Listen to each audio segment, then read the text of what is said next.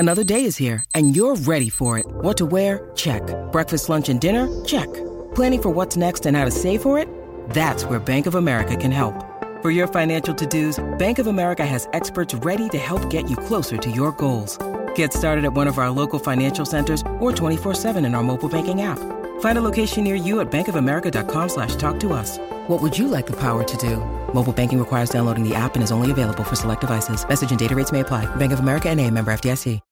When you need mealtime inspiration, it's worth shopping Kroger, where you'll find over 30,000 mouth-watering choices that excite your inner foodie. And no matter what tasty choice you make, you'll enjoy our everyday low prices, plus extra ways to save, like digital coupons worth over $600 each week. You can also save up to $1 off per gallon at the pump with fuel points. More savings and more inspiring flavors make shopping Kroger worth it every time. Kroger, fresh for everyone. Fuel restrictions apply.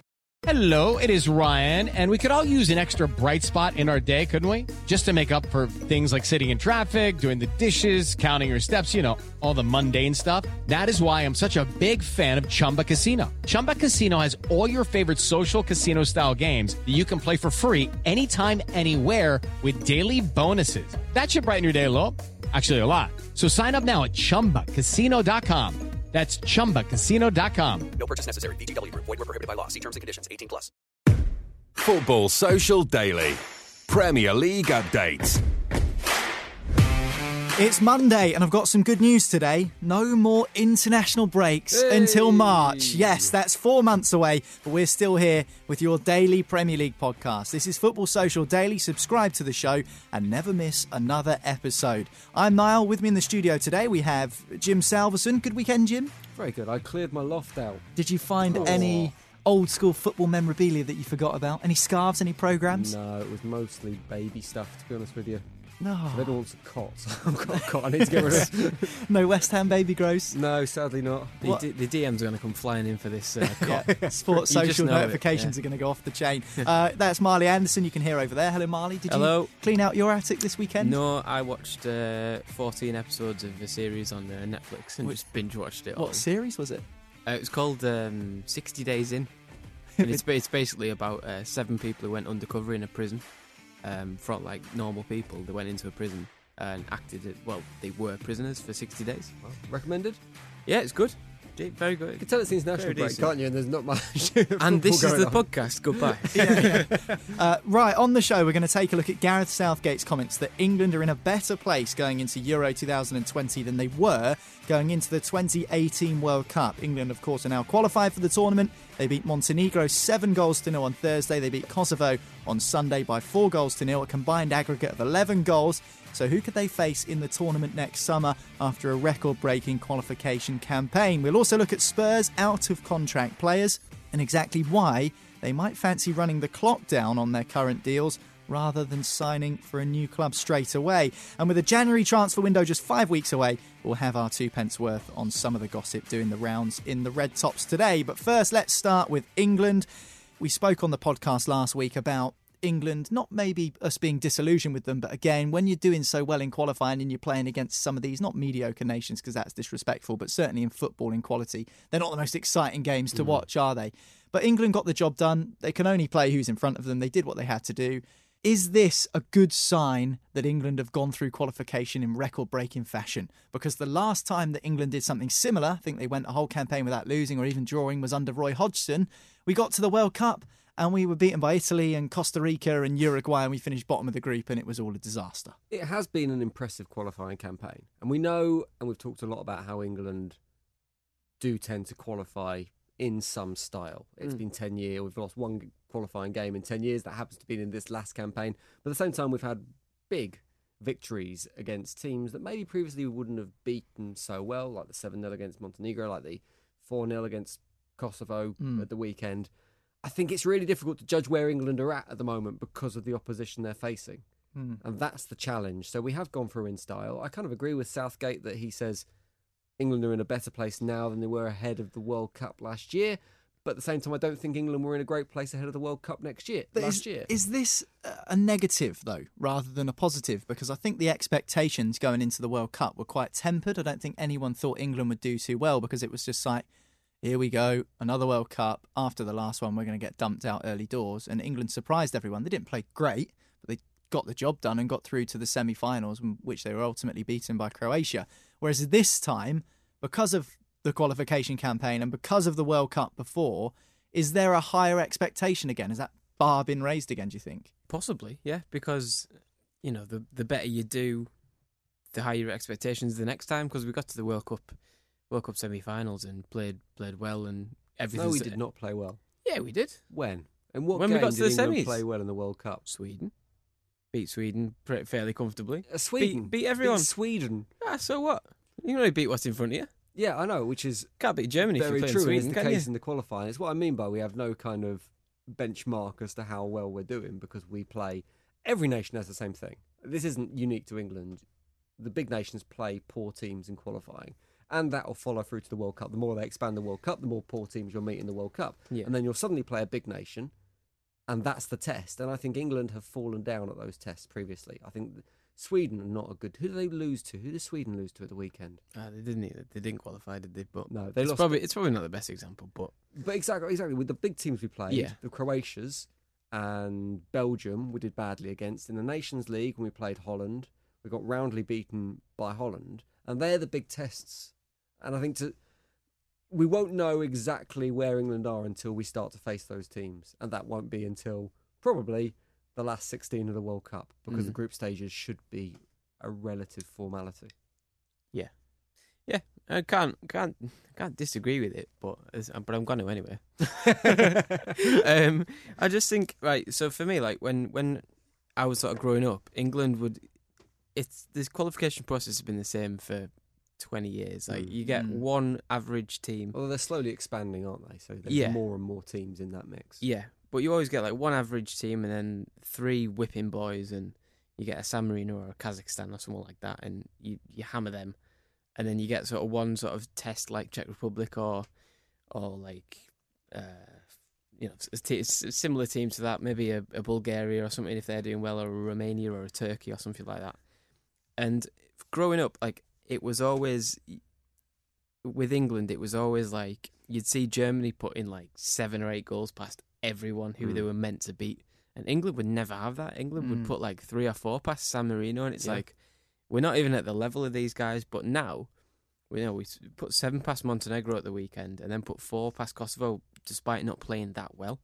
Like, so for me, it's a much more like gelled team now, whereas back in that golden generation, we should have won everything with that team, really. Yeah. And looking back on it with Ferdinand and Terry at centre back, Rooney, Lampard, Gerrard, all in the team, Beckham, Cole, all these amazing players. We couldn't do anything with them because they just didn't gel.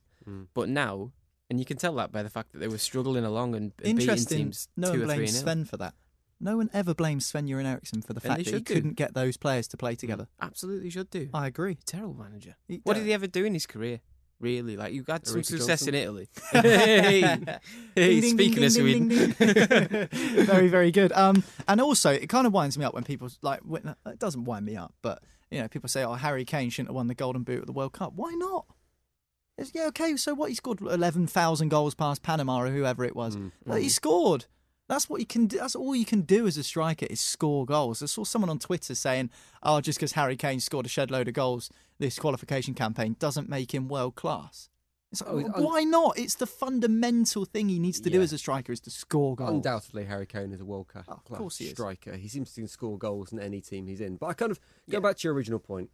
I think what you were getting at is England seem to be impressive at the moment. And I think they do. I think going forward, they look absolutely The front frightening. three, frightening. There's a agreed. little bit of a question about centre mid and the centre backs as well that England have at their disposal. Whether they've got this kind of soft centre that means they will be susceptible. And we saw against the Kosovo game again, just like in the other fixture, Kosovo had chances to score and they could have had a couple of goals. And that's slightly worrying for England's progression. But they will look like they will score goals as well. I do think Gareth Southgate might have to look and see what central midfield options he can pick up in the next 6 months, really, between now and the end of the season, because Rice, Winks, Henderson.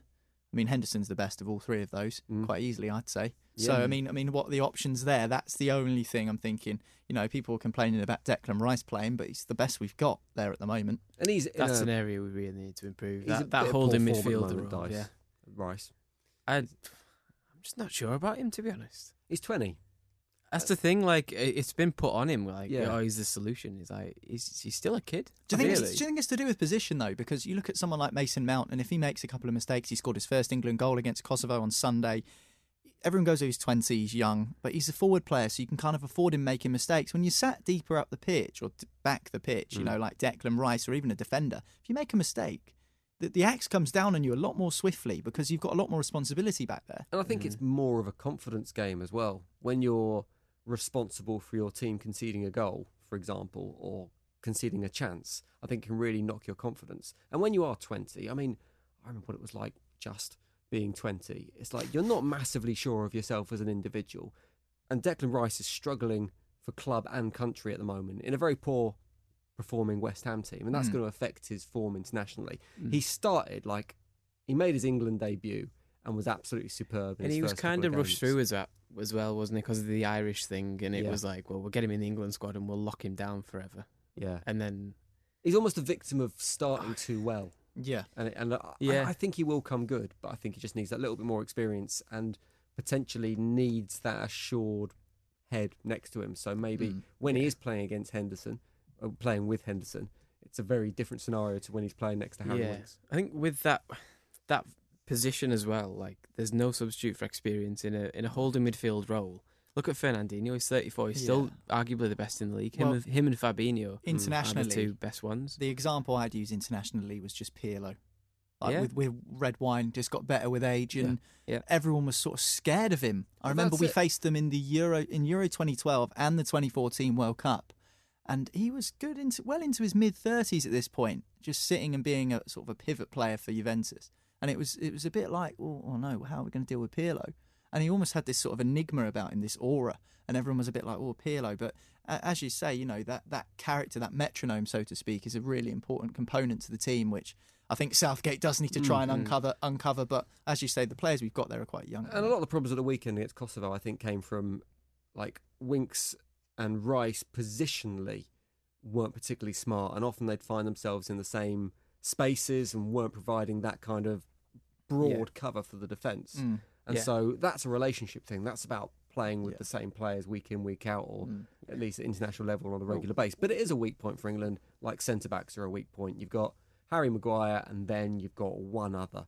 And that one other, there's a few questions about who that one other will be right now. Probably John Stones, but then... Stones, Mings, Keane, could be any of them. Could be Tomori. Could I was be thinking about this last night. If Tomori had his England debut last night, and if things... I think if everyone's fit and playing well, I think Joe Gomez and Maguire are the best two. However, if Gomez carries on being fourth choice at Liverpool for the rest of the season and Tomori stays in the Chelsea team till the end of the season, Stones... If everyone stays in the current form and the current standing, Stones wouldn't start really if Laporte was fit.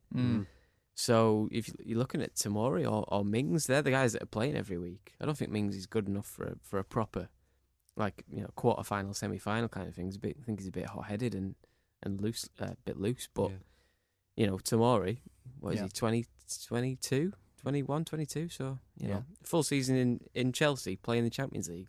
That's better It's as good a test as anything. Yeah, absolutely. Okay, well, we have to wait until the end of May to find out who Gareth Southgate names in his England squad for Euro 2020. But we do know definitely that England will be in Group D. And we know for sure that because of the way the Euro 2020 tournament has been set up, they won't be in a group with Italy, Spain, Germany, Holland, or any of the other host nations. Because, of course, this tournament is not being played in one country. It's being played all over Europe in different stadiums. And the benefit of that for England is that 3 group games in Group D, which is England's group, will be played at Wembley. The round of 16, presuming, or if England get through that group, will be played in either Dublin or Copenhagen. A quarter-final will be in Rome or St. Petersburg, and both the semis and the final will be played at Wembley as well. So that is definitely a big boost for England, isn't it, Jim? I think that's the pressure you're talking about. It's not going to be the performances in the group stages that add the pressure. It's going to be the fact that England are pretty much going to be playing in a home tournament.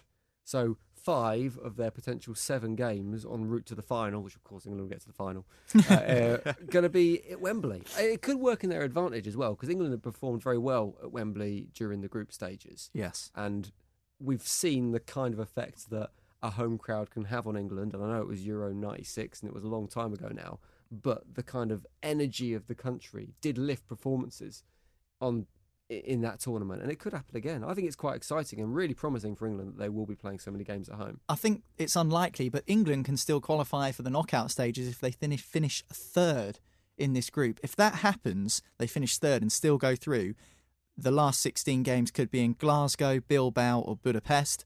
Munich, Baku and Rome could also be the quarter-final venues. So we talk about it being England around Europe, team, but though, they are the seeded team. I think they'll be absolutely fine. But just in terms of travelling around, this would be a new phenomenon for a Euro tournament, wouldn't it? It would be totally different to what we're used to. Yeah, and the last thing you want to do is get yourself in a position where you've got to travel all the way to Baku. Yeah, for sure. You know, it's in that absolute farce of the Europa League final when Chelsea played Arsenal and they were having to be dragged along however many thousand miles to the arse end of nowhere and then come all the way back on a Wednesday night, and it was ridiculous. It's not that so much you different don't really to want that again. It's not that much different to the World Cup though, because Russia was such a massive country Yes. that some of the distances involved there were extreme, and footballers are slightly more used to travelling now than maybe they once were. But the issue was the fans, wasn't it? The intra-system of Baku couldn't cope with any more than 30,000 fans, and it was a 70,000 seat stadium. So it was like, that's why Arsenal and Chelsea fans got, I think, 6,000 tickets each, so 12k in a 70,000 seater stadium was ridiculous. And obviously they haven't learned from that because they'd already give them the Euro 2022 games as well. So in terms of fans, you do not want to be going there, but you've got to do it, haven't you, I suppose. And it doesn't look like it will affect England. Yeah, as you say, it shouldn't do, yeah. When like I say, we don't know who's going to be in that group yet, but the names that are being touted, I think Scotland are potentially one of the teams we could have in that group. Well, Scotland, Wales and Northern Ireland can all still qualify for Euro 2020. Let's be honest, Scotland aren't going to qualify, are they? Since Steve Clarke's come in, they've done very, very well. I think Wales will. Haven't Wales play tomorrow? And if they win, they're through. I was looking at it last night. I think they've got Hungary. They need to beat Hungary to pip Hungary to the post. Yeah, but it's going to be actually a really good game, that, because it'll be, if Scotland win, they'll go through. If Hungary win, they'll go through. And if they draw, Slovakia will overtake the pair of them. So it's genuinely going to be everything on that game. So any one of 3 teams could go through from that thing. But knowing, I think Wales, you can't ask for anything more, can you? One game, if you win it, you're through. This is what I said about Scotland. Since Steve Clarke took over, I think they've lost to the Belgians and Russia, and I don't think anyone would have expected them to beat those 2 teams anyway, Scotland. So yeah, the damage was done earlier on when they got beat by Kazakhstan. Yeah, the laughing was done early on, I think you could say. Borat scored a hat-trick. Yeah, exactly. Well, we've had a look there at Euro 2020. We're going to take a quick break now, because afterwards we're going to be talking about Christian Eriksen and Spurs' other out-of-contract stars. Will they be going anywhere in January, or will they be staying put? There's an interesting reason as to why they might stay exactly where they are. Don't go anywhere. This is Football Social Daily. Football Social Daily. Subscribe to the podcast now so you never miss an episode. Football Social Daily. Premier League updates. Welcome back to Football Social Daily, your only daily Premier League podcast. No one else does this, a daily Premier League podcast. So go and subscribe and you'll never miss another episode here from the Sports Social, however you listen to your podcasts. I'm Niall, Jim and Marley joining me in the studio today. We've been talking about England's potential chances at Euro 2020. But what about the potential chances of Christian Eriksen staying exactly where he is in January? The Spurs man has been want away for a while now. We knew that back in the summer he was looking for a way out of Tottenham Hotspur. He's stayed put, and could he stay put for this coming transfer window as well? And the reason behind it is that perhaps if he leaves on a free transfer, Jim, his wages might be more favourable to him in the summer. If he leaves on a free transfer in the summer, the ball's in his court. He holds the cards, so to speak. It's no secret that that's a tactic that players use on a regular basis. I think Alexis Sanchez did it when he moved to United, didn't he? In terms of, if you let your contract run down, you can command a slightly higher wage. And not only that, you can command a decent signing on fee as well, which could be in the region of 20, 25, 30 million quid. If I was Eriksen, I don't think he's been particularly well looked after by Tottenham. He wanted to leave. Tottenham wanted to hang on to him. I don't see why he would move in January. I think I'd hang on for that extra 4 months and take the big payday. Danny Rose has come out and said that he's definitely going to run down the last 18 months of his contract. Wow. So, I mean, what does that tell you about the sort of mentality amongst those Spurs players right now? It tells me that Danny Rose isn't the type of guy you want at your club. If he's doing that now, is that making him less attractive to prospective employers? Yeah, because he's 28, 29. If you give him a 3-year deal, you know you're going to get him for that 3 years. If you put him on 50 grand a week, he's going to take 50 grand a week until he's 32, 33, and not as good as what he is now. And I've said this on the podcast before, I don't think Danny Rose is the best left-back you could ask for. I don't think he's in the top 2 or 3 English left-backs. So it's a similar situation with Eriksen. I agree with you, Jim. Like, you're doing your club a favour if you leave in January, because you're making them make money in transfer, in a transfer fee. Obviously, it wouldn't be as much as if you had 3 years on your contract, but they might still make 20 million off him. But he gets a $500,000, maybe $1 million in signing on fee. Whereas if he waits for 6 months, he can command 10, 12, 15 million, whatever his agent fancies. So as well, in the summer, he's got the Euros, as we've just been talking about. Denmark top of the group. They play Ireland tonight. If they're pretty much through a draw. Well, to be fair, there's got to be a 15-goal swing if Ireland win. To overcome Denmark at the top. But if he has a good showing in the Euros, which I think his mind's already there, to be honest. If you're thinking, I want a new club in the summer, why would you sign for someone just before the Euros? Just have the Euros, prove how good you are, and you're on a free transfer, so everyone will come in. It's very unlikely that Spurs would take any action like drop him to the reserves. Well, that's what they've been talking about. And if you're a Tottenham fan, Jim, what would be your viewpoint on this? Try and put yourself in the Spurs fan's shoes, which might be hard as a West Ham supporter, I know. But I hate myself. I hate to say he hates himself. But do you, at the detriment of your team, currently sitting in 14th place in the Premier League, drop Eriksen to the reserves, to kind of avoid any sort of disharmony or any tension?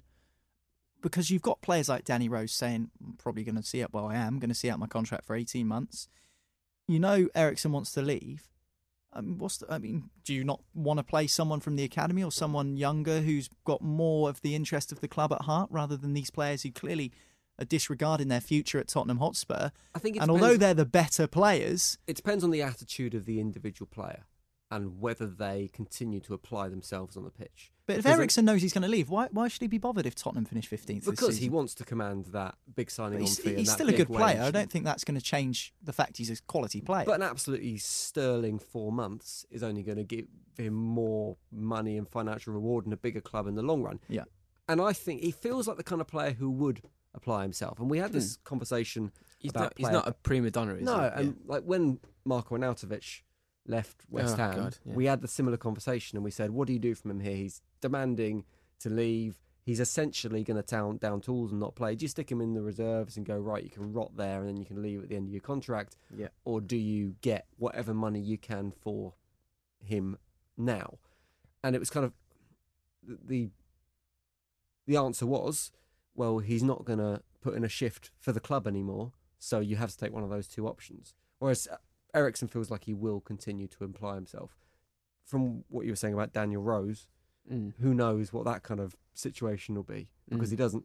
That's kind of statement where you're going, in 18 months I'm going to wind down my contract. That doesn't feel like a player who's committed to playing, saying that at that stage. But it's just another bizarre thing that with Danny Rose, because he's the first choice left back at the minute. He's getting more games than Ben Davies, who seems to be a more solid player and more of a character, like a character you want around his squad. So I don't know, to say I'm going to be here for another 18 months, it's like, well, yeah, why wouldn't you be? You're in the team. Why are you saying this? And you're just saying this because you're bored. And you're under contract and no one signed you, so exactly. And for the last 2 or 3 transfer windows, he's openly said, Danny Rose, that I want to move. I want to go back up north because he's a northern lad. He's from Leeds, so ideally, Man City. I want to come to Man City. I think ideally it would have been, City's a pipe dream, but maybe United if they've only got one left back in Luke Shaw, so. I mean, I wonder if Spurs are going to have to look at the way they structure their wages. Because the root of it is probably the likes of Danny Rose thinking they can get a little bit extra money elsewhere because wages are going up exponentially, whereas Spurs seem to have this very rigid wage structure. Well, you can bring it back to the press, and even going on England duty, international duty, you can bring it back to that, because players will be going and meeting up with teammates or whatever, or they'll be scrolling through Twitter on their phone and they'll see England teammate signs new contract worth 300 grand a week, and Danny Rose is sat thinking, I want to say, I'm on 60 grand a week here. To be fair, and I'm playing in the top 4 in the Champions League. I've reached a Champions League final. We're playing good football, and I'm on this money when someone who's playing for, I don't know, whatever club X, club Y, has been offered triple what I'm on. And add to that the fact he'll have an agent in his ear who gets a cut of any wages, and then he's signing on fee going, you can get more money elsewhere. We can get you a transfer. You can get a bit of extra cash if you move here. Why do agents sound like a creepy child snatcher? That's the monster. The agent monster. That's obviously going to be an interesting thing to keep an eye on, the development of those Spurs players. There's not just one of them out of contract in the summer. There are a few. The 2 centre-backs as well could be on their way, Marley. I mean, when do they need to start thinking about replacing Alderweireld and Vertonghen? Because although they've been a solid partnership over the last 6 months ago. 4, well, yeah, exactly. Over the last 4 seasons-ish, they've been a really sort of decent partnership for Spurs. Yeah. I mean, but we've not really seen anyone come up to try and displace them. I mean, they've got Foyth and I can't even think Sanchez they've got as well, Davinson Sanchez, but they're going to need to start looking in the market, surely. But centre-backs right now are the flavour of the month. They're expensive. Yeah, that's only going to be like made worse by the fee Harry Maguire commanded, and Van Dijk in the last couple of transfer windows, 75 and 80 million. So Spurs, to be fair to them, have tried. I think this season it's tended to be Davinson Sanchez +1, which is good management from Pochettino, because he knows that there's no point playing 2 guys that are going to leave and then having to rely on Sanchez, who's came in from the bench, like into the team in the summer, for example. So he has tried to blood one of them, but with a young centre back like Davinson Sanchez, he's only in his early 20s, so he would benefit more from having a genuine, solid partner alongside him, because then you're setting yourself up to go into the next season. But he hasn't got that luxury because they both look like they're going to leave. I think Vertonghen's got 6 months. I think Alderweireld I think might have another year, but he's got that clause or something. It's a funny contract, that one, but he might leave as well. So Daniel Levy's going to be forced to do something which he hates doing, which is spend money. So yeah, you've got to do it. Maybe even in January, have a look. Just have a look at the market, see who's out there, because there is value in it. Like Kagalas Unchu, he's 23 at Leicester, and they signed him for 10 million like last summer. He does look 43 though. Oh, he does, yeah. He does look 43. But it took him however long to get into the team once Maguire left, but he was a ready-made replacement, so it was good management and good scouting from Leicester to say, look, right, Maguire might leave. He's doing really well. Let's buy another top-quality centre-back. Yeah. Sit on him for 6 months and then put him in the team. If Söyüncü moved this summer, it'd be 50 million easy. Oh, comfortably. Yeah. You think we're going to see more of that as well, that scouting networks coming into their own and looking at the Portuguese third division and the amount of players we've seen coming from the Dutch divisions over the last 12 months. It's those scouting networks that are looking for value. But that's the difficulty, isn't it? Because, you know, whilst you're keeping an eye on the best attacking talent, you might take your eye off the ball in terms of your centre-backs. And then that's where the difficulty lies, trying to keep an eye across all positions and having quality across all positions, which is why it's such a difficult job. Undoubtedly, there is a big rebuilding job to do at Spurs, though, both in terms of personnel and in terms of how the club's run. Just a quick one then. Will Poch be the man to oversee that rebuilding job? $1 million question, and it doesn't feel that way at the moment. No, I don't think he will be either. I think it'll be a complete sea change at Spurs, and I think it might be a turbulent couple of seasons once he leaves and all the players go as well. So if you're a Spurs fan and you disagree with me, you disagree with Jim, you disagree with Marley, or you agree with us, let us know on Twitter @TheSportsSocial. If there are any centre-backs that are catching your eye that you think one might on Twitter fit, lets you know that they agree with you. Exactly. That's how Twitter works. Okay, if there are any brilliant point, mate. yeah, exactly. If there are any centre-backs that you think might fit into Spurs' team, let us know @TheSportsSocial on Twitter. But just before we wrap the podcast up, let's have a look at what some of the tabloids are reporting, which means it must be true, of course, with the January transfer window just 5 weeks away. Manchester City considering a January bid for Leipzig's defender Diet Upamecano. That's an exclusive in 90 min. Might be an interesting conversation to be had considering Otamendi doesn't exactly look like Pep's most favourite centre-back. John Stones is consistently injured. Laporte's been out for a long-term injury. Fernandinho's getting a bit older and he's been playing, deputising in there. Company's gone. They've got Felipe Sandler on loan. I mean, there is a bit of a problem to be had at centre-back for City. Yeah, there is. That's an area where, again, they need to be in that market. They were linked with Maguire in the summer, and he ended up going to Man United through no fault of their own, really. I think that was Maguire's sort of choice. But yeah, they need to be scouting. And Upamecano was linked with Arsenal, I think, because Arsenal took William Saliba from Saint Etienne, and he was linked with them as well. But with Arsenal, they did that funny thing in the summer when it was. They only had 60 million to spend, and then they just went and splooged 70 odd on Pepe. So they clearly have more money than they think, but than we think. But Upamecano's been linked with like high fee, like do you think close to 100 January, million. Because it won't be in January. I think they'll wait to the end of the season now, because they have got Laporte will come back, Stones will come back, and that will alleviate the defensive crisis. Leipzig they is made still a in the mistake. Champions League as well. Yeah, they made a mistake going into the season without centre-back cover, and it's bitten them on the arse. But I think Pep Guardiola is a stubborn enough man to now see it through to the end of the season, and in the summer they'll address that. Well, it's funny you said about Nicola Pepe at Arsenal. That 72 million, I've seen a lot of people say that that's a lot of money for him, and he hasn't come good yet. But actually, that transfer is over quite a long period of time. I think it's like 4 or 5 instalments there. So actually, Arsenal haven't paid 72 million for him yet. They might still sell him in 2 years' time if he really is a flop and get a bit of the money back. So actually, we don't really know how much Arsenal have spent so far. The thing is with that Upamecano as well, for example, if you're linking him to Man City, Man City could easily include Otamendi in that deal. Yeah, I think that's a good move for everyone. Like Otamendi is, he's not really wanted or trusted at City, really. I think I think Otamendi, by all accounts, wanted to move on in the summer anyway. Yeah, I think he did. By the sounds of things, but because they lost company as well. You lost company, it was, and they didn't want to sign a new one because they didn't find anyone who they fancied. It was like, well, we can't let you go. I'm sorry, but you're gonna have to stay because you'll play. And then he keeps diving into challenges and getting skinned and conceding penalties and all sorts. But I mean, why not swap deal? I think City would still want 25 million for Otamendi, so chuck him in that deal. Okay, cool. Well, next one we're going to go on to from Spanish press. This comes from Sport, and I want you to play a game of Guess the Club. So are you ready for this? Manchester United. Okay. Barcelona have rejected an offer from a Premier League club for Croatian midfielder Ivan Rakitic of around £13 million, which is 17 million short of their valuation of the midfield player. Who do you reckon the Premier League club is? We don't know, by the way. It's just a speculation. But I think I probably nailed it with Manchester United. You reckon United offered 13 million for Rakitic?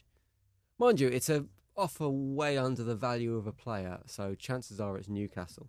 Because that's no chance. That's a Mike Ashley kind of way of doing business, and obviously with the getting towards January as well, there'll be some kind of have the takeover rumours started yet for not yet. They're due to start this year on December the 5th. Okay, so pretty soon we'll get the Newcastle takeover rumours, and they'll be linked with some players. Yeah. I'm going Newcastle. Okay, fair enough. I'm also going rubbish. I think again Arsenal. I really do. What's the fee? 13 million was offered. 13, which is 17 million short of what they expected. Oh, so basically they had a phone conversation. He went 30 million, and then they've went 13 million. Yeah, all right. Yeah. And then the emails come back saying, "Piss off, lads." Yeah. I don't know. I'd probably go with Man United, to be honest, because they need a midfielder. Sure. They've got money. I can be 100% sure it won't be Newcastle because he's too old. He's fit the policy. He's over 26, so he doesn't fall into our filter system, even though he's world class. But it doesn't really matter with Mike Ashley. Final one. Eden Hazard has been speaking about Chelsea. Obviously, he plays for Real Madrid now, saying that he never doubted that Frank Lampard would do a brilliant job, and he thinks that Frank Lampard can become a world-class manager, one of the best in the world, and he reckons if Chelsea carry on the way they are, they're just 2 or 3 players away from being Premier League champions again, beating Liverpool and Manchester City to the post. Interesting comments from the Belgian. What do you make of that, Jim? Interesting, I thought. I think it's really early in Lampard's career to make calls like that.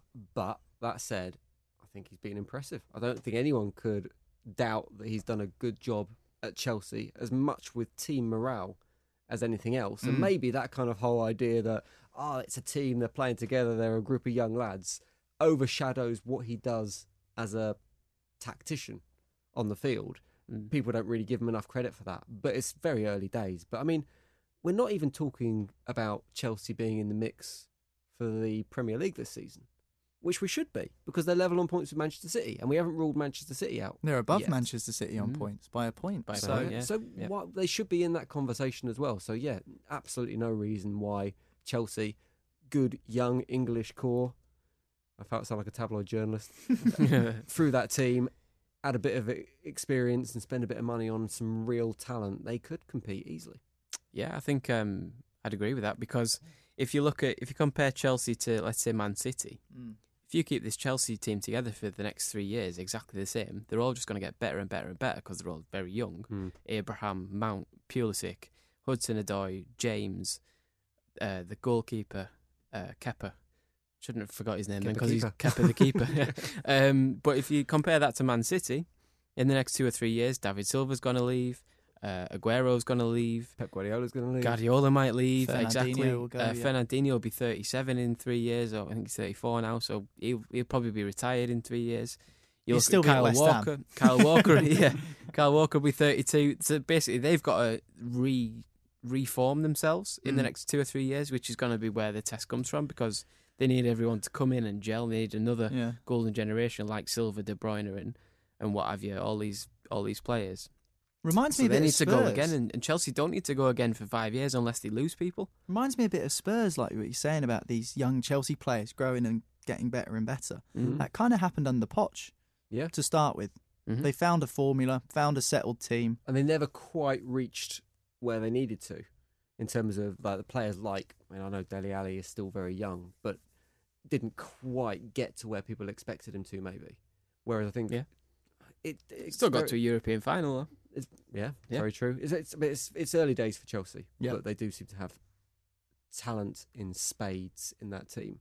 And you can imagine that if Roman Abramovich's interest is peaked again in Chelsea, if they start to look like they can do something, he'll put his hand in his pocket.